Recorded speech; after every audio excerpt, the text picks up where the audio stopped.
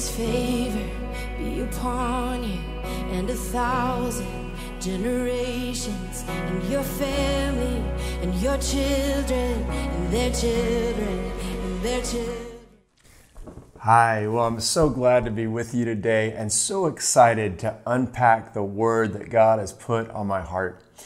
You know that song, The Blessing, it's so anointed, and it really seems that God has appointed it to be an anthem for this moment in history. And I've been thinking about that word, the blessing. You know, there is so much blessing promised in Scripture. As I've been studying Deuteronomy lately, I came across this amazing text. Listen to this.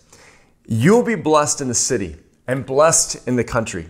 The fruit of your womb will be blessed, and the crops in your land, and the young of your livestock, the calves of your herds, and the lambs and your flocks. Your basket and your kneading trough will be blessed. You'll be blessed when you come in, blessed when you go out.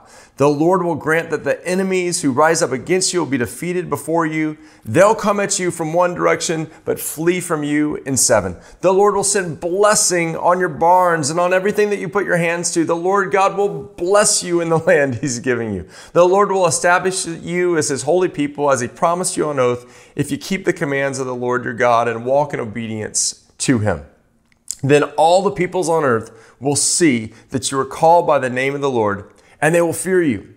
The Lord will grant you abundant prosperity in the fruit of your womb, the young of your livestock, the crops in your ground, and the land He swore to your ancestors to give you. The Lord will open the heavens and the storehouse of His bounty to rain in your land in season and to bless all the work of your hands. You'll lend to many nations, but borrow from none. The Lord will make you the head, not the tail. If you pay attention to the commands of the Lord your God that I give you this day and carefully follow them, you'll always be on the top and never at the bottom. I mean, did you get that? He's going to bless you. He's going to bless you. He's going to bless you. He's going to bless every aspect of your life. I believe with all my heart that there is so much more blessing for the people of God. And here's the crazy thing.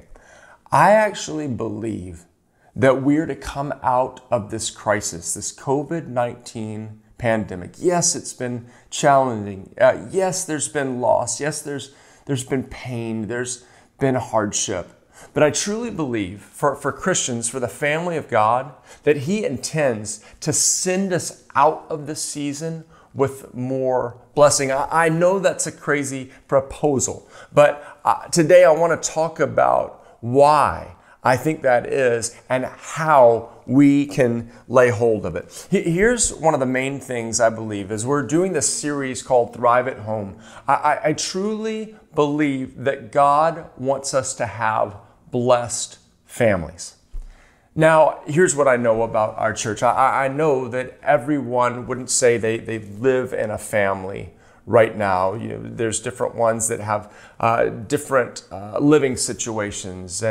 But here is also what I know. The most recent statistic in the United States is that 90% of people sometime in their life will be married, so that they'll start their own family or they'll have their own family.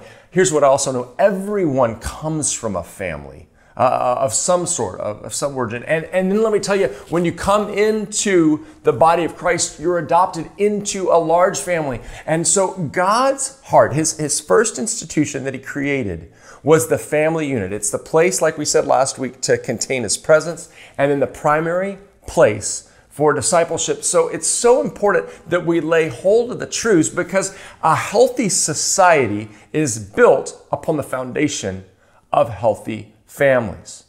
But so much of that is lacking. Here is what I was not expecting as this pandemic unfolded and as we were sent in California to begin with, but now really all over the United States and really all over the world into this shelter in place. I wasn't expecting these moments of incredible joy. That really two two aspects of my life, and I'll be talking about these in the coming days. The first one is just these times of spending time with God, having more time in His presence, and just being touched with this crazy joy. But the second is these times when I've been around the table with my family, or we've been doing some activity and just looking around and going, oh my goodness, there is this joy of being together, but it's got to be a supernatural joy. And here's what I know. I know that many people would say, gosh, that hasn't been my experience, or it's actually been harder. And of course, my heart is compassionate. I want to say, I'm so sorry. But don't tune me out and don't discount this message, because God has something more for you. And I believe God is wanting to bring a revival of family. And that revival is going to release a gift of joy. You know, I'm a student of revival, and here's what I've noticed as I think about revival.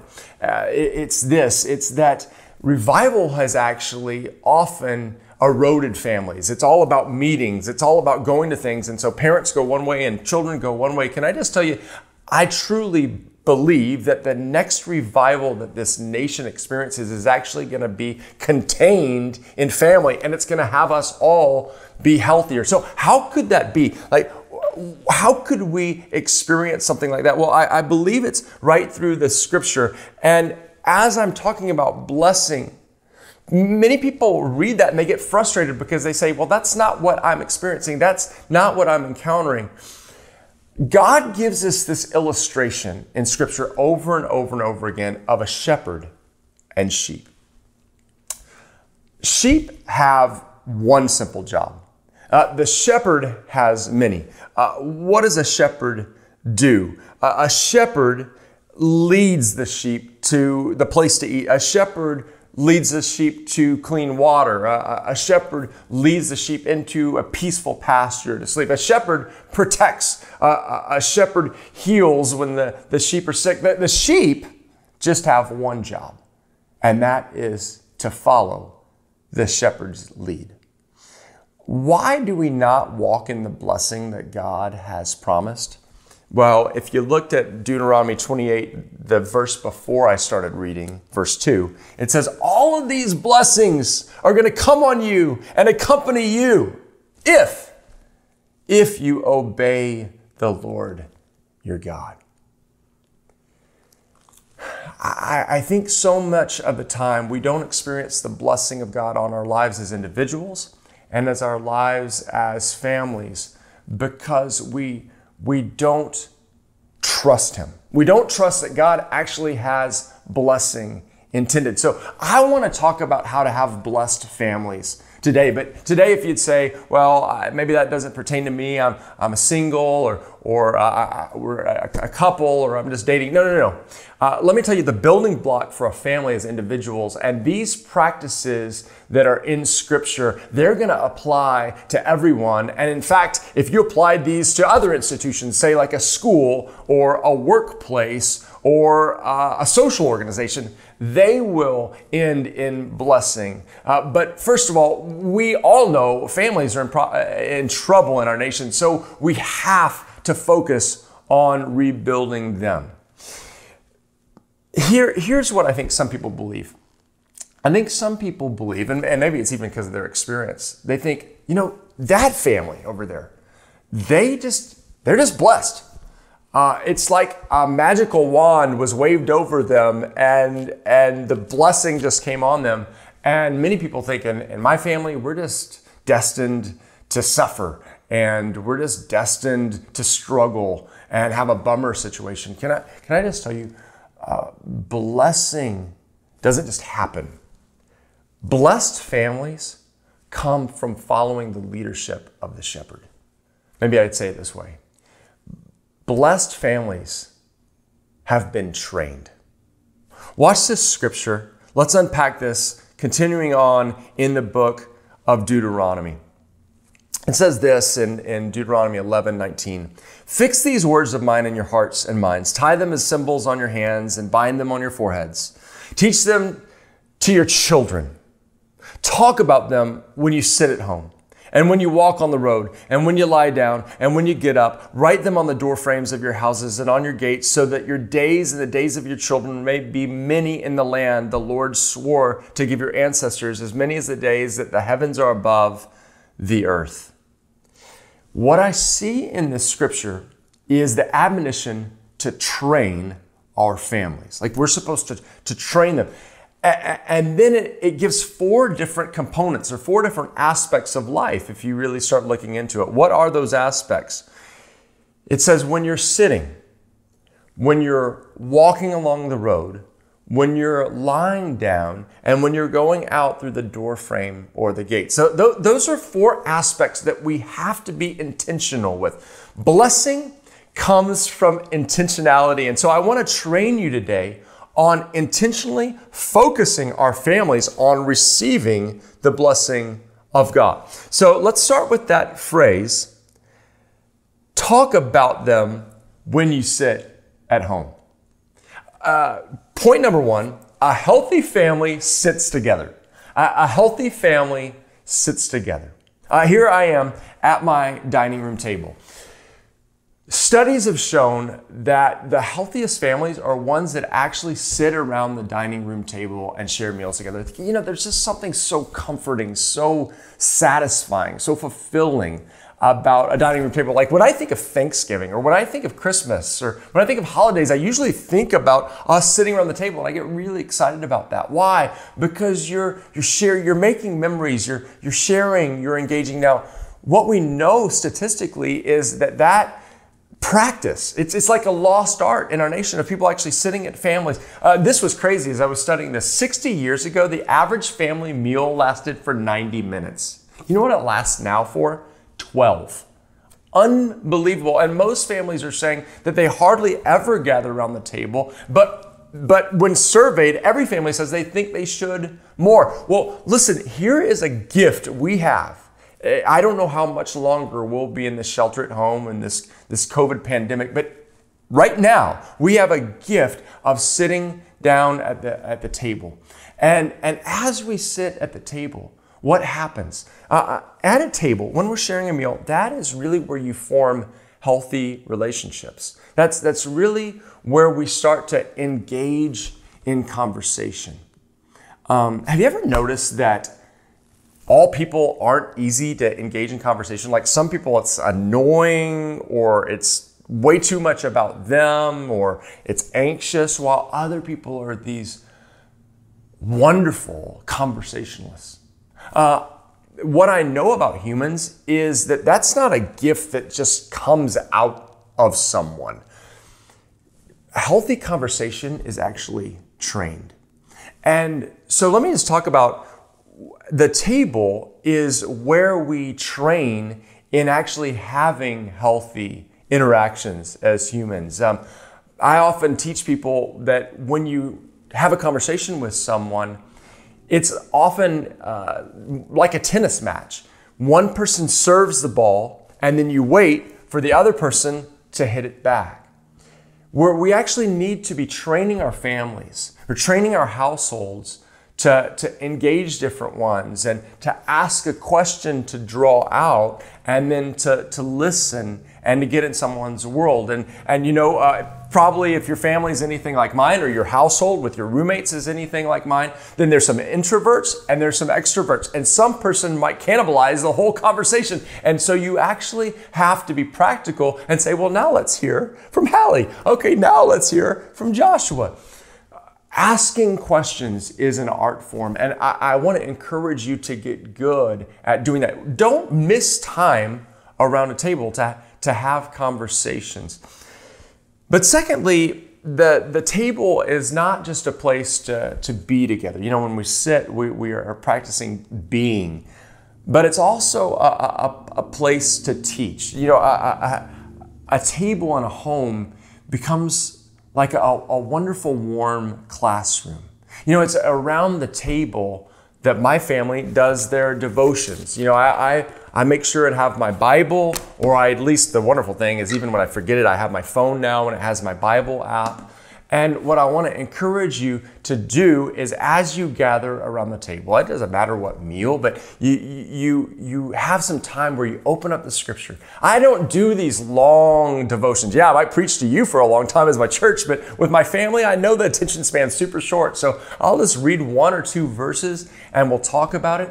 And then we go around the table and we each pray. And when you start with little kids, it's like, Jesus, help this person. It's not sensational. It's not unbelievable and magical, but we're learning to grow. We're training our families how to connect with the Lord. That's what we're doing at the table. Don't miss this opportunity to be a healthy family by sitting together. Now, let me go to the next phrase. It says, and when you walk along the road, where sitting is being, walking is doing. A healthy family is intentional about what it does together. There's 2 main things that a healthy family should do together. One is it's training each of its members to serve. We're currently not raising up a serving generation. We've actually raised up a very selfish generation where children think it's all about them. And, this helicopter parenting, it's made kids think that the world revolves around them. And that's just not working out that well. And so one of the things we need to do is teach our family members and teach our children to serve. When you don't do that, you cheat them out of an opportunity to become mature.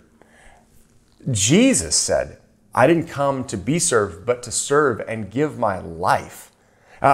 When we don't train our family members, let me just tell you that to run a house is a lot of work. Like there's cleaning, there's cooking, there's dishes, there's problems where we're changing light bulbs and dusting. And you know what? It's just a lot easier to do it myself and to do it the way I want. But what I've realized is I'm raising up children and raising up a household. I did this also when I was living in community, when I was a single, and I lived in numerous different situations with roommates. But what I realized is it's best not to just do it all myself, because when I do that, I'm not helping train people to actually be others-minded. Here's what a University of California professor, Robert Bela, said in his book, The Habits of the Heart. He argued that Americans have lost their sense of duty in personal relationships. We've been victimized by pop psychologists that have made the quest for individual fulfillment the ultimate goal. In seeking self-actualization and the realization of their human potentialities, Americans often set aside obligations to spouses, parents, and children. In summary, teach people to serve. Expect people to serve. For us, Saturdays are a big part of Saturdays are family work day, not the whole day, but part of that is we just work on Saturdays. And what I'm doing is I'm raising up strong, other-minded people. Now, here's the next part that I love. If you know me, you know I love this. The other thing we do in families is not just serve, but it's play together. One of my favorite stories in all of the Bible is found in Luke 15. It's the story of the prodigal son. And my favorite verse in it is when the son comes back. The older son is coming out of the field. And remember, the younger son has come back and the father has met him and wrapped him up and loved him. And what does it say the older son experiences? It says he hears the sound of music and dancing. And he's all frustrated. And he comes up and he says, "What's going on?" And the father says, "We had to celebrate." We had to celebrate. Okay, so think about that. When Jesus talks about who the Father is, he paints the picture of one who says, I have to celebrate. Do you know that a healthy family is one that plays together? It's not just an option. Playing together is so important. The word recreation means recreate. That's from that Latin term. And without play, we get so wiped out and we get frustrated and life is a grind. I was experiencing that yesterday, actually. I had Zoom call after Zoom call to do my work, and I was just getting absolutely fried. And Stephanie looked at me and she goes, Robert, do you want to just go outside for a few minutes? And I said, oh yeah. And I grabbed my son's longboard skateboard and I just started bombing the hill, flying down it just for a few minutes. And I could just feel the anxiety lifting off of me and just a fresh wind in my sail. A healthy family plays together. Let me tell you, it's actually some work. It takes some planning to play together. I have teenagers now. My kids straddle from childhood to teenage now. And so sometimes people say, well, my kids don't want to play or they don't want to do that. Can I tell you that for us and our family, it's not an option. Even if my kids don't want to do it, they're just set times where I say, this is what we're doing. Why? Because I know it's healthy. I kind of see it like mowing the lawn. Sometimes it's really hard to get started. Like you've got to go out and pull out the lawnmower and you got to make sure it's prepared and filled up and then you have to prime it. You're pulling the cord and it takes some effort to get the engine going. And even it's work to keep that engine going, but then you turn around and look and something beautiful's happened. Like there's this beautiful space to enjoy. That's what play is like. It's not always easy. And it's not going to look the same for every family, but what I want to encourage you to do is find something that works for your family. And these are the times that your kids will remember and talk about for the rest of their lives. A healthy family plays together. And in case you think I just picked out one scripture from Luke 15, no, listen to this in Deuteronomy. We've been in Deuteronomy. Use the silver to buy whatever you like, cattle, sheep, wine, or other fermented drink, or anything you wish. Then you and your household shall eat there in the presence of the Lord your God and rejoice. Like God's talking about go and celebrate just so you can rejoice. I want to challenge you to look in Scripture how many times God tells his people to go and celebrate. So that comes to the next part of the Scripture where it says, when you lie down. In a healthy family, rest together. One of my dear friends, he paid a lot of money to go to see a counselor, one of the best in America, to help his marriage and his family. And one of the most profound things this counselor taught him that he shared with me was this. He said, a healthy family does nothing together. What? A healthy family does nothing? I didn't even get it at first. But what he meant was a healthy family is good at just resting. Like you don't always have to be accomplishing something. Listen to this. I love this in Scripture. Exodus 34:21, 6 days you shall labor, but on the seventh day you shall rest. Even during the plow season and harvest, you must rest. He's saying even when things are the busiest, even when it's crunch time, you got to take some rest. We see this in the heart of the Father in the book of Genesis. In creation, we talked about it last week, that God creates, and then he creates man on the sixth day. And what was the first day that man was on earth? Like his first day, he was kind of going, God, what are we going to do today? Are we going to go pick some fruit? Are we going to go name some animals? And God says, no, on this first day, you're going to rest. Why? Because healthy life starts with rest. And we need to be good at just sitting on a couch with each other and just getting next to our kids and loving on them just when they're resting. One of the powers of rest is that in rest, we're not accomplishing anything. And when we're just being, that's when we can have our identity spoken over us. Because our identity is not about what we accomplish. It's not about what we conquer or the victories that we take hold of. It's about being a child of God who's adored for who you are. And so until a family can just rest, people can't know their true identity. And let me add to that in resting is where we need to speak the blessing. It says, when you lie down. Every night when my kids go to lie down, I see that as a precious time.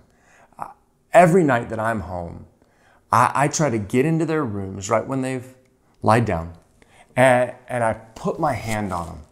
I lay hands on them. That's what they did in the Old Testament. I put my hand on their shoulder, I put my hand on their head, and I speak a blessing over them.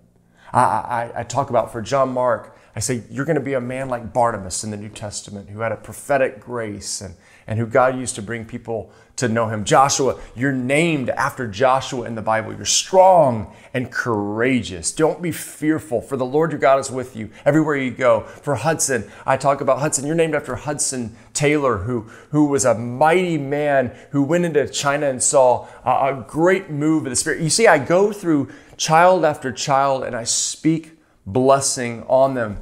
Parents, our calling is to speak identity over people. And maybe you say, my kids are already out of the house and I can't do that, or I don't have kids right now. No, but we're all a part of the family of God. You can do that in your life group. Everyone needs someone calling them into their destiny. Everyone needs someone speaking life into them. Everyone needs a person who is blessing them, not just when they're accomplishing something, but just when they're being. This has been a practice of the Jewish people for years, of laying hands on the Sabbath, on Shabbat, on their children and speaking a blessing. I think God is calling us back to that as his people. Moses spoke a blessing. Aaron spoke a blessing over the people. Now, let me just talk about one more aspect of blessing while we might have some more time in our homes. Find out what actually blesses your children. These 5 languages of love, time, words of affirmation, gifts of service, acts of service, touch. What I realize is that different ones of my family members receive blessing in different ways. And so I want to study them and get to know that. Here, I'm going to put this test up that's on this website. It might be fun for you as a family to take this during this time and find out what blesses them, and spend some of your time that you have in this remainder of shelter in place really trying to give each one of your family members blessing.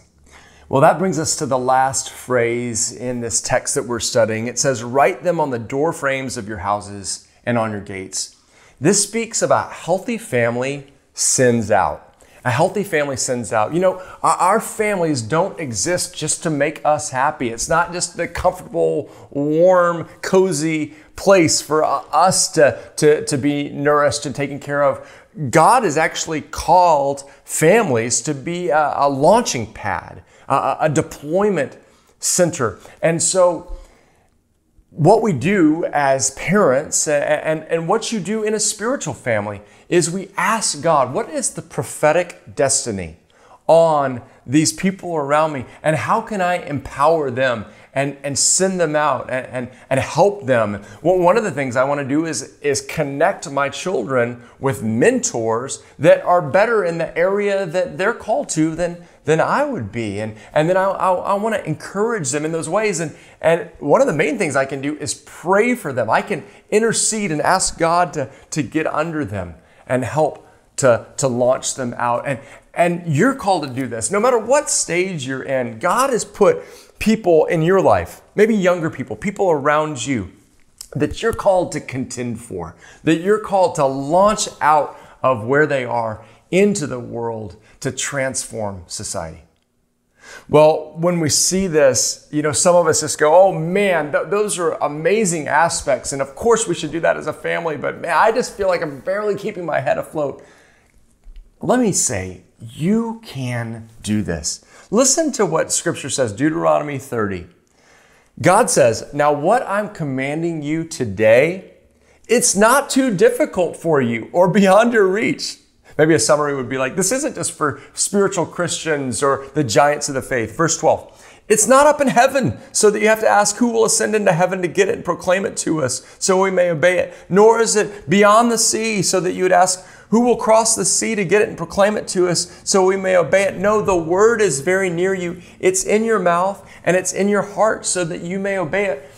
This is in the Old Testament where God's saying it's not too hard, but how much more in the New Testament when the living Lord, Jesus Christ, has entered into you and he's put his Holy Spirit to help us enter into his blessing. I want to finish today by just praying for you that God would empower you to just take a few of these practices. You'll not be able to get them all. This isn't a sprint. Raising a blessed family isn't a sprint. It's a marathon. And it's something, praise God, that we have every day to wake up and keep working on by His power, hearing His voice, following His leadership in His grace. So let me pray for you.